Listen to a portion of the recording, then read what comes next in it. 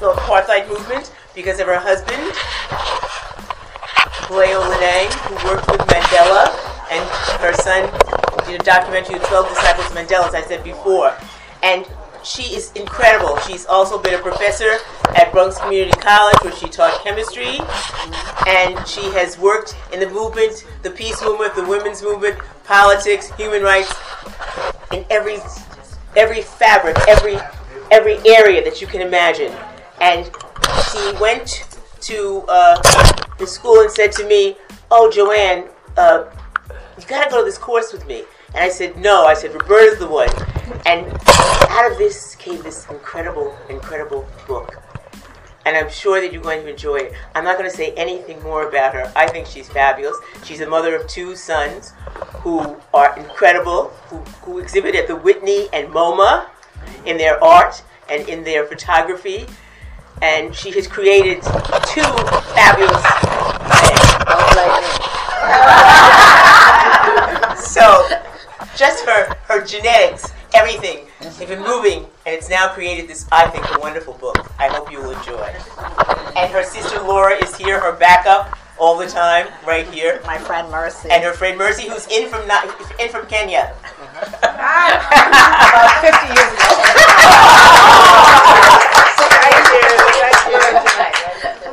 Oh, I want to thank everyone for coming. So it's a wonderful, wonderful turnout.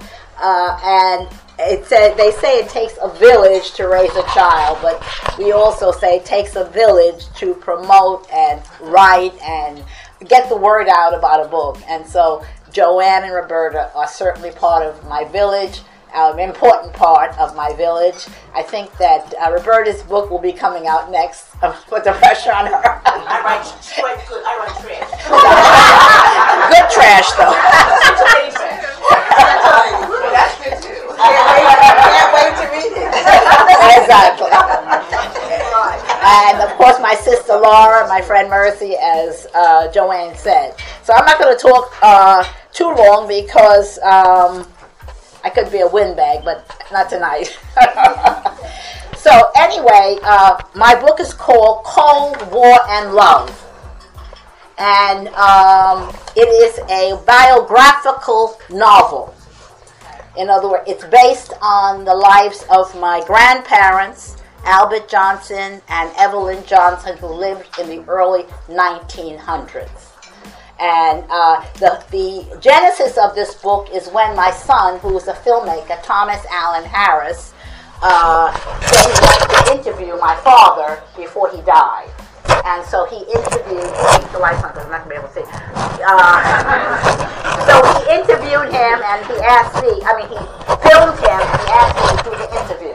And the story was just so amazing. He told us all about his father, who fought in the Great War.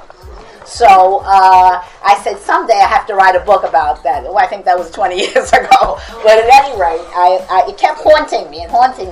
Write this book. And finally, my son Thomas had a transcript of the whole interview. And I said, this is just amazing and inspirational and exciting.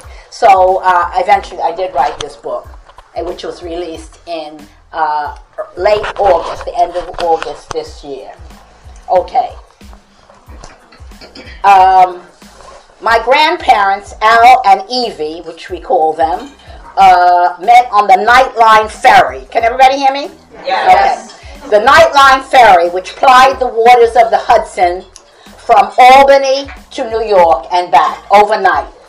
And so he said that he was a waiter on the Nightline, and he was very impressed with my grandmother because when she and her sister ordered breakfast, she left him a 10-cent tip. So at any rate, they fell in love. He was 9 years older than her, a self-educated man of the world who had been all over the world. She was a young, beautiful woman. And she was raised in Brooklyn, Weeksville, Brooklyn. Yes. And her father was a plumber, and he spoiled her. So she was a pampered young woman. All right.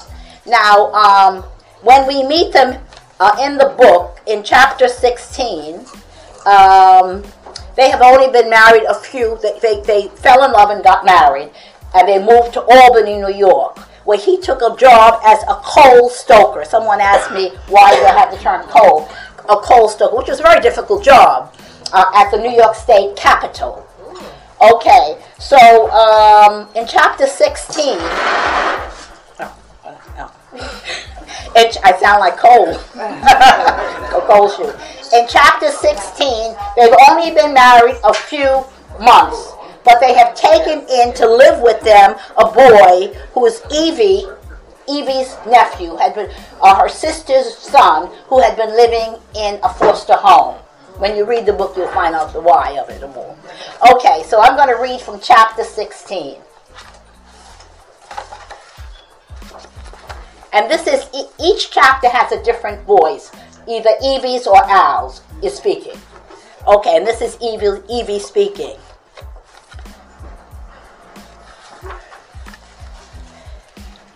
First Street was on the border of Arbor Hill. Remember, this is Albany now.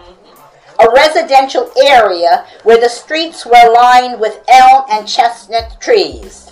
Unlike Wicksville, where all the neighbors were colored, our neighbors in Arbor Hill were Irish, Dutch, Polish, and German. We were the only colored family on the block, and people barely spoke to us. I had been living in Arbor Hill for about 2 months when the woman next door greeted me as I was passing her house on my way downtown. "Hello, miss," she called out in a German accent. Surprised, I looked up and spotted her on the porch. "How was your mistress this morning?" she asked. "My mistress?" "Yes, Mrs. Jones. You clean her house, don't you?" "No, she's my landlady." How dare this foreign woman assume I'm a maid? She doesn't even know me. "You live there?" she asked, pointing to Mrs. Jones's house. "Yes, my husband and I live in the apartment upstairs." "Oh, sorry, I thought you was her maid. But then again, I wondered why you dressed so smartly." "I'm Mrs. Johnson. Who might you be?" I smiled wearily. "I'm Mrs. Schmidt." "Nice meeting you, Mrs. Schmidt. By the way, I'm looking for a maid, too. Let me know if you hear of one." Mrs. Schmidt's mouth fell open, but she recovered quickly. "I surely will." Without even saying goodbye, she rushed into her hallway and shut the door. Frankly, it was wishful thinking about hiring a maid. Al and I had to count every penny to make ends meet. Despite this, Al had generously bought a bed for James and allowed him to move in with us. We were just getting used to him being around the house. One morning in mid-November, I went downtown to shop for Christmas gifts, but everything was way too expensive. Christmas had always been a jolly time in Wicksville, and I was disappointed when Al declared that we couldn't afford to buy gifts that year. But it wouldn't have been Christmas without presents, so I took the household money and bought a yard of blue plaid flannel for a vest, a fine piece of burgundy silk for a cravat, and a few cotton remnants at the dry goods store. I would make the gifts myself. The next afternoon, I pulled out my sewing basket and got started. The blue vest would be for Al, and the burgundy cravat for Father. I was sewing in the dining room when I heard the front door open. It was James returning from school. "Hello, Auntie," he called from the hall. "Hello, dear. Have a nice day at school?" "Yes, very nice." When I looked up, he was standing at the dining room door. I beckoned him over, and he sat down beside me on the sewing bench. "Auntie, how long can I stay with you and Uncle?" "Dear, this is your home now." "Is it?" He flashed a bright smile. "Are you happy living here?" Yes, Auntie, I like it, and I really like my new school. My classmates and I play baseball nearly every day. Well, Uncle and I are delighted to have you. He looked up at me. Auntie, I wish you were my mother. Don't say that, James. Your mother loves you very much. Yes, Auntie. Now go and change your school clothes so you can wear them again tomorrow. I hope you didn't get them dirty. They're still clean, Auntie. By the by, the stoves are low on coal. Can you fetch some from the cellar? I'll remove the ashes and take them down too. That's a good boy. But first, change your clothes. I reached out and squeezed his shoulder. James is such a big help around the house. I hope he'll grow closer to his mother. I glanced at the wall clock. It was nearly 4 in the afternoon. I needed to hurry, so I ran into the bedroom and laid out my dress, petticoats, unmentionables, and shoes. After washing up, I slipped on my undergarments, buffed my nails, and rubbed a spot of cold cream into my face and hands.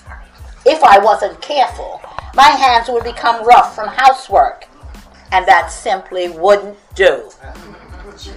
Next, I combed my hair, applied a little rouge, and dabbed lavender toilet water behind my ears, and slipped on my dress.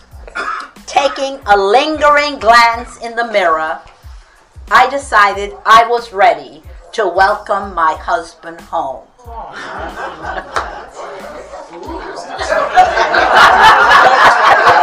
Take care, ladies. Take the lesson, girls. Okay.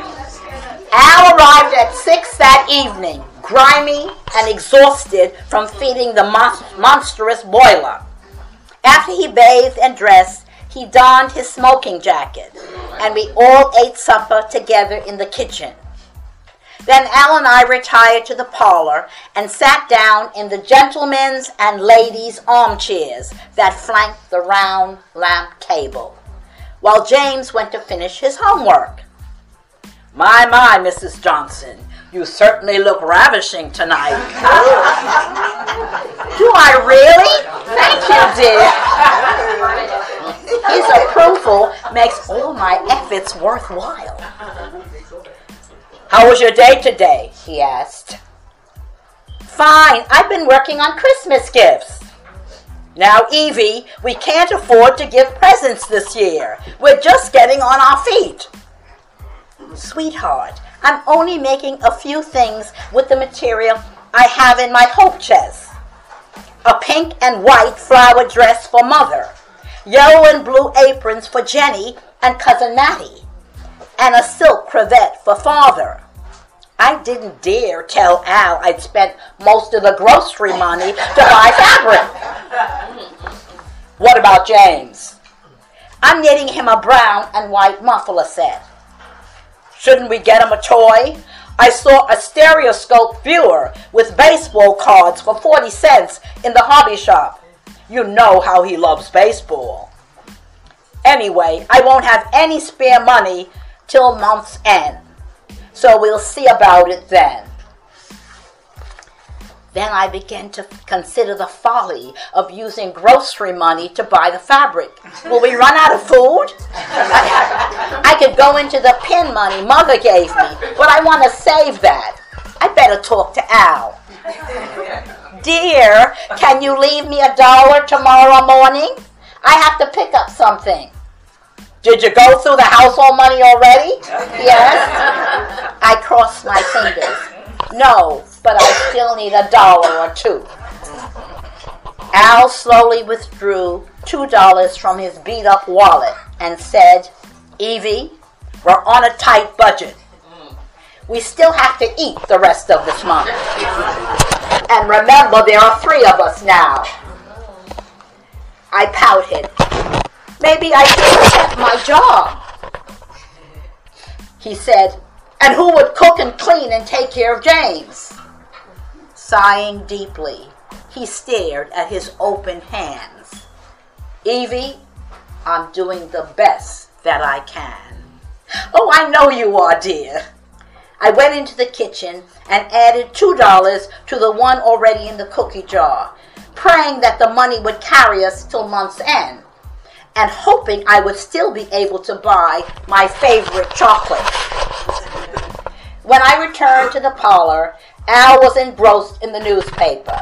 Now and then he would pause and tell me about an article he was reading.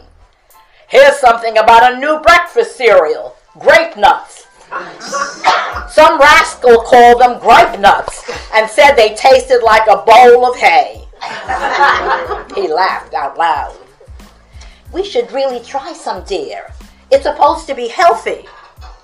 No, thanks. I'll stick with eggs, bacon, and hot buttered biscuits.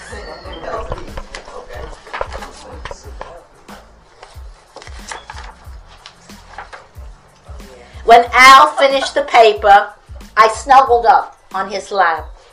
Encircled by his strong arms, I looked into his eyes. Sweetheart, it seems that something marvelous is being invented every day. New breakfast foods, horseless carriages, electricity, telephones, even flying machines. All these things are fine and dandy, Evie, and I welcome them. But what I really wish is that someone would find a way, or even invent a machine, to end the bigotry and prejudice against our people. But Al, it's the sunrise of the century, a time for peace, a time for prosperity, a time for progress. The world is changing. It's changing so fast that I think we must have a share in it. Lord knows it just has to get better for colored people in this country. He kissed my forehead. I hope so, Evie.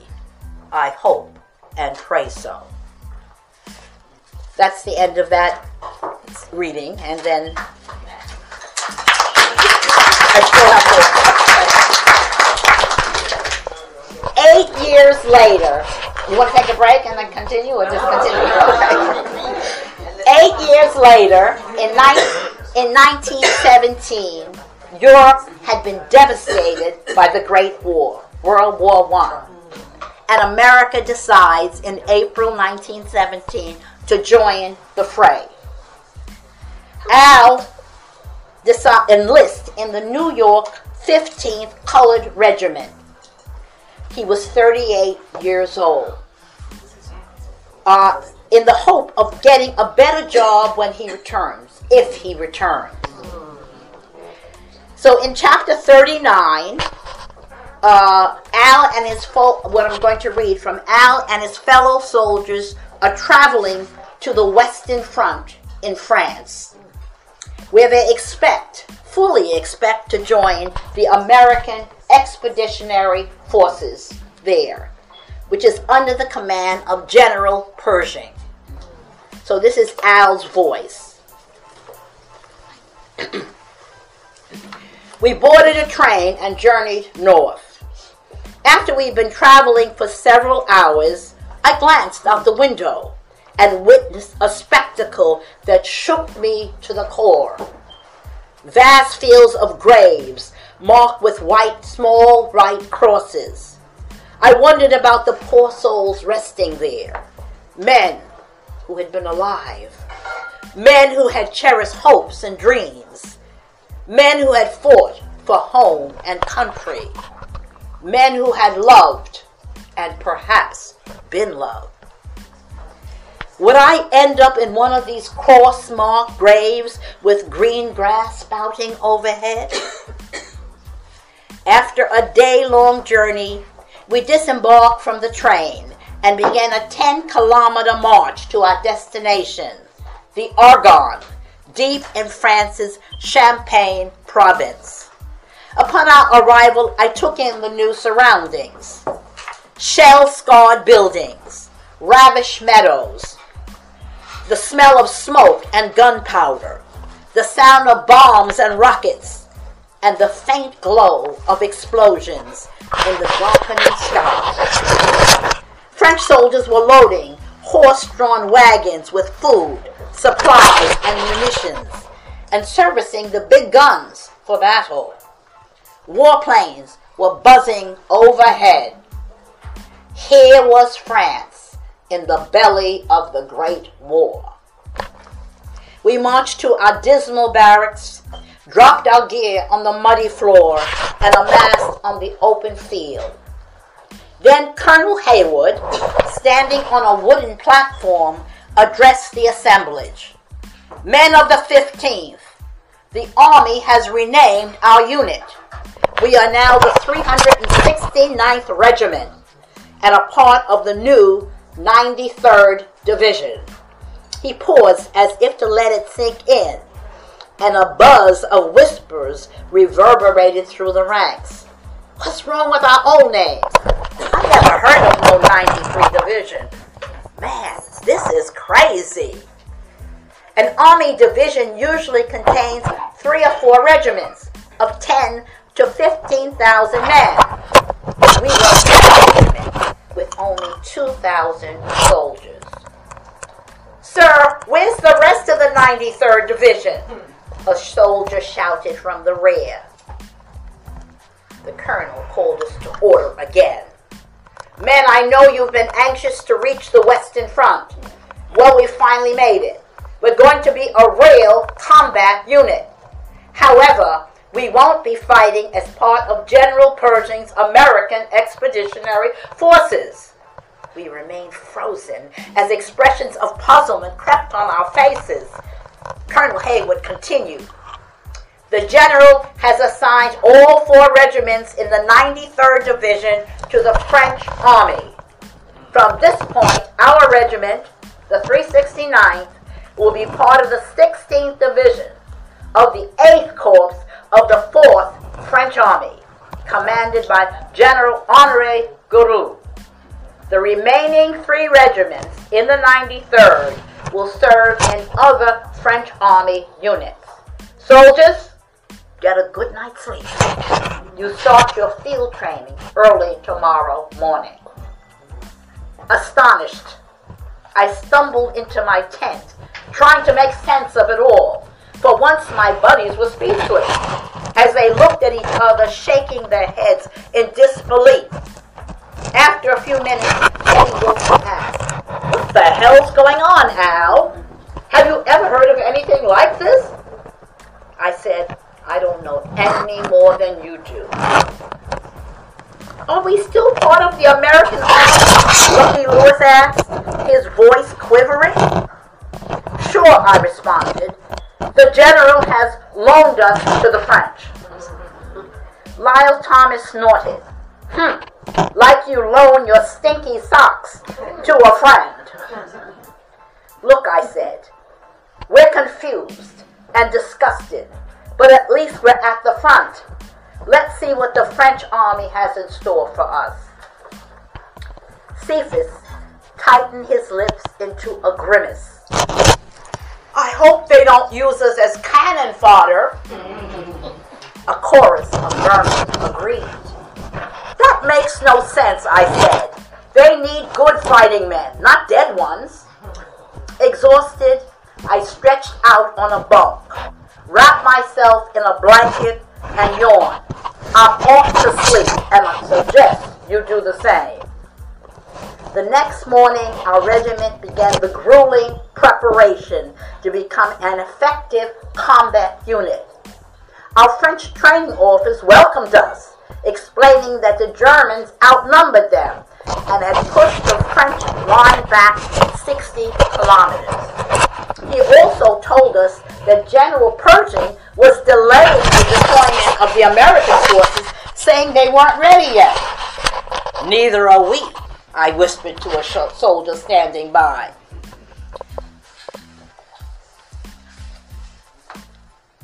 On the evening of our 3rd day, I ran into Sergeant Ebenezer Green outside the mess tent. We had just finished a tasty supper of hearty French soup, crusty bread, and wine. "How you doing, soldier?" he asked. "Besides being bushed, I'm not sure.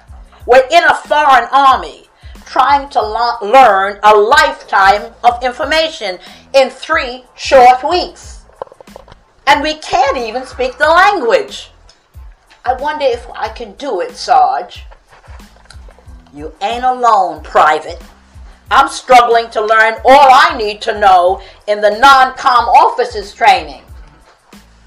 He was a master sergeant. I was a lowly private, but it seemed as if we were in the same boat. We ambled over to a bombed-out farmhouse and sat down on the low brick wall, and I decided to confide in him. "Sarge, my buddies and I feel demoralized and abandoned by the American Army." "It's not only you, Private. This whole development has shocked the regiment's officers, even Colonel Haywood. As far as I know, we're the first American regiment to serve under a foreign flag." Sergeant Green rolled his eyes and looked around to see if anyone was near. "I hear that Colonel Haywood complained to a French officer that the American general had put the black orphan in a basket and left it on the French army's doorstep. The story goes that the French officer replied, 'Welcome, little black baby.'"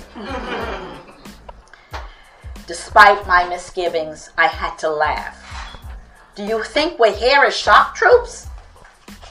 "Listen, the French are giving us the best training they have," he said.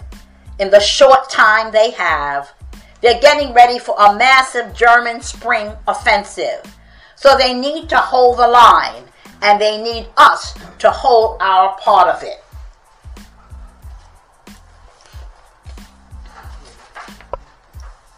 "Your best protection, Private, is to learn everything they got to teach you. That way, you and your buddies have a better chance of staying alive. I've been watching you. You're a born leader. Whatever you do, the rest of your mates will follow." "A leader? With no rank or direction?" We stood up and shook hands. "Good luck to you, Sarge. And to you too, soldier." He smiled slightly and strode away. Yes, there were many ways of dying in this war to end all wars, and one of the most terrifying ones was by inhaling poisonous gas. I was more afraid of gas than explosive shells, even though we wore our gas masks around our necks. The Germans had a nasty trick of firing tear gas first, which burns your eyes and makes you want to take off your mask. Then they would fire the deadly ones, mustard gas, which blisters your skin and forms acid in your eyes and lungs, or phosgene, which makes you cough uncontrollably as your lungs fill with body fluids. With phosgene, they say, you'd be dead within 24 hours, or at least wish you were. After 3 weeks of intensive instruction, our training officer said that we were combat ready and would be assigned a 5-kilometer sector to defend against the Germans. A few days later, General Henri Gouraud, commander of the 4th French Army, arrived at the camp, accompanied by General Ocelli and General Legalis. As the artillery rumbled and the sky blazed with red and orange, General Gouraud inspected the French troops and decorated several of them for bravery. After that, the general approached the 369th Regiment.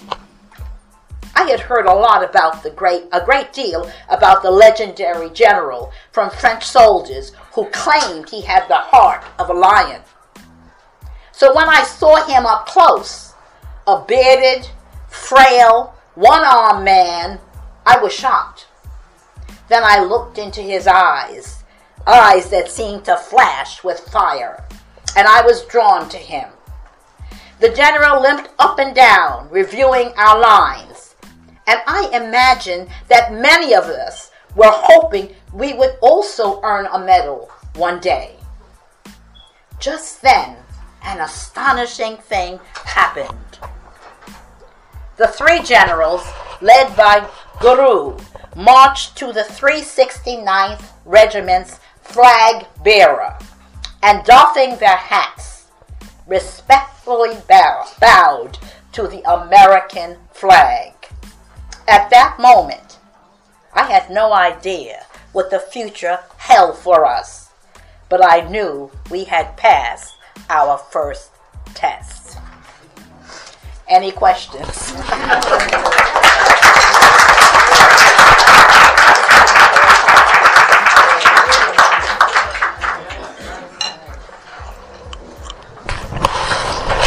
Yes, go ahead. Let me say something.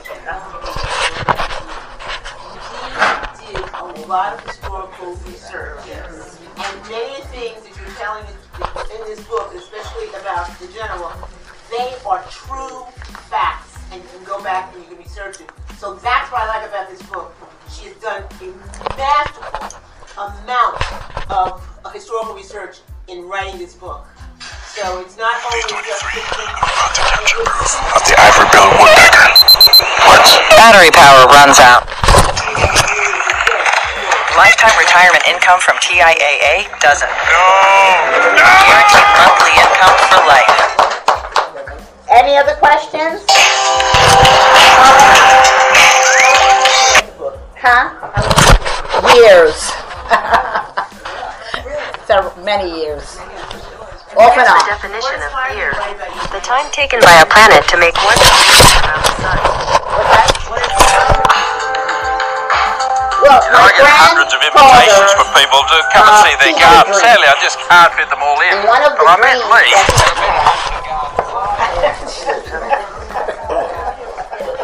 Can't turn it off. No, it's stuck. It's stuck. There's a lot happening here in a quarter-acre block. My Quarter kids blocks tell are me always you need a difficult, new but he seems to phone, have solved that. Oh, somebody's busy? How are you? No chairs. Lovely to He's not see turning you. it off. How beautiful this garden is. Yeah. Where does this imagination and skill come from? And I do want to turn it off. What was your most No, it's not on. findings and all that? The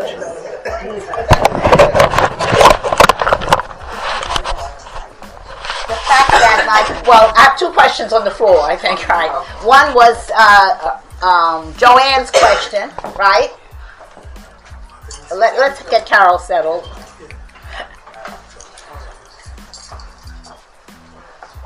What did you ask? You asked, what did I admire about them? yes. What inspired you? What inspired me? All right.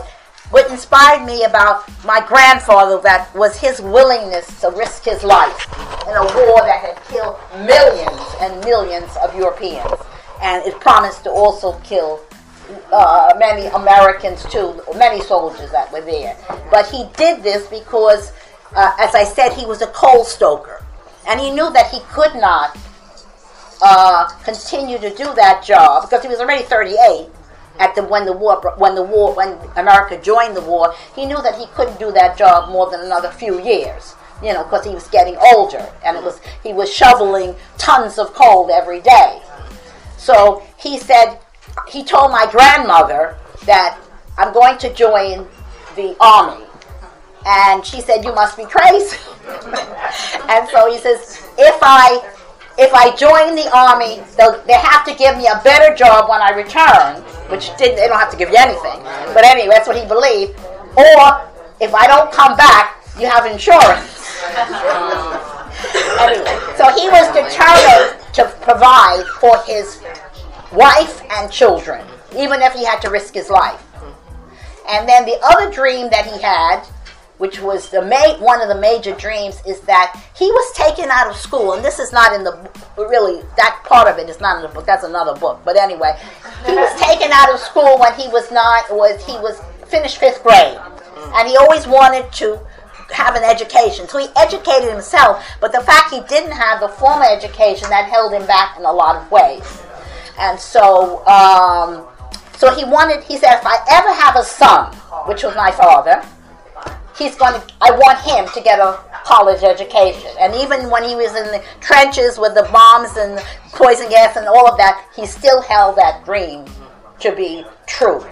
And that was a major thing, that he wanted my father to get a college education.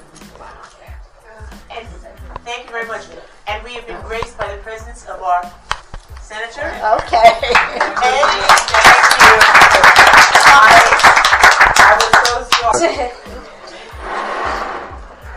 Okay. It's Henry Johnson from Albany was the first American to get the highest honor, French honor, Croix de Guerre. Croix de Guerre? Yes. He was the first American to get that, black or white. Oh, yes. wow. Yes. Okay. Yeah, he saved something like many lives. I always learn something. Always. It was an incredible book. Now, I have the most amazing thing that you learned throughout your experience? Louder. What was her amazing, the first or several of the amazing things that she discovered with her family through her research? Well, one of them is faith of my father. He was 7 years old when my grandfather went to war, and he prayed and prayed that he'd come back safely. And he did come back safely. I mean, he was shell-shocked, but I mean, other than that. And my father kept that faith his whole life. Yeah, that was just one amazing. Could you please, where can people get this online? This is on Amazon.com and also BookBaby, store BookBaby. Those are the two ones, right? Yeah. And then I have a website, which is tulipbudpress.com. Spell that to me. TULIPBUD press PRESS.com. Right.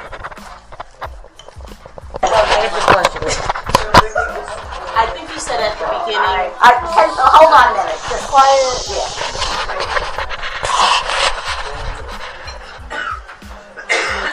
Go ahead. So I think you said at the beginning that your son interviewed his grandfather. My son, interviewed his grandfather, which is your father. That's right. What was was it his work that was also part of your book, the research and was his book? The manuscripts. That interview was the whole basis of this book. Interesting. Because his father always shared. Yeah, he was, what do you call a man that, not like men, but, always thought a man was big or whatever. Macho man. Okay. My grandfather's a macho man. So he didn't tell his wife any of these things. Or his daughters, which are my aunt, but he would tell my father, who was the oldest boy, all about the war, and he would make jokes and all of these kinds of things, what happened, And so my father always remembered all of these things, and he would tell us all of these things as we were growing up, but you ignored it.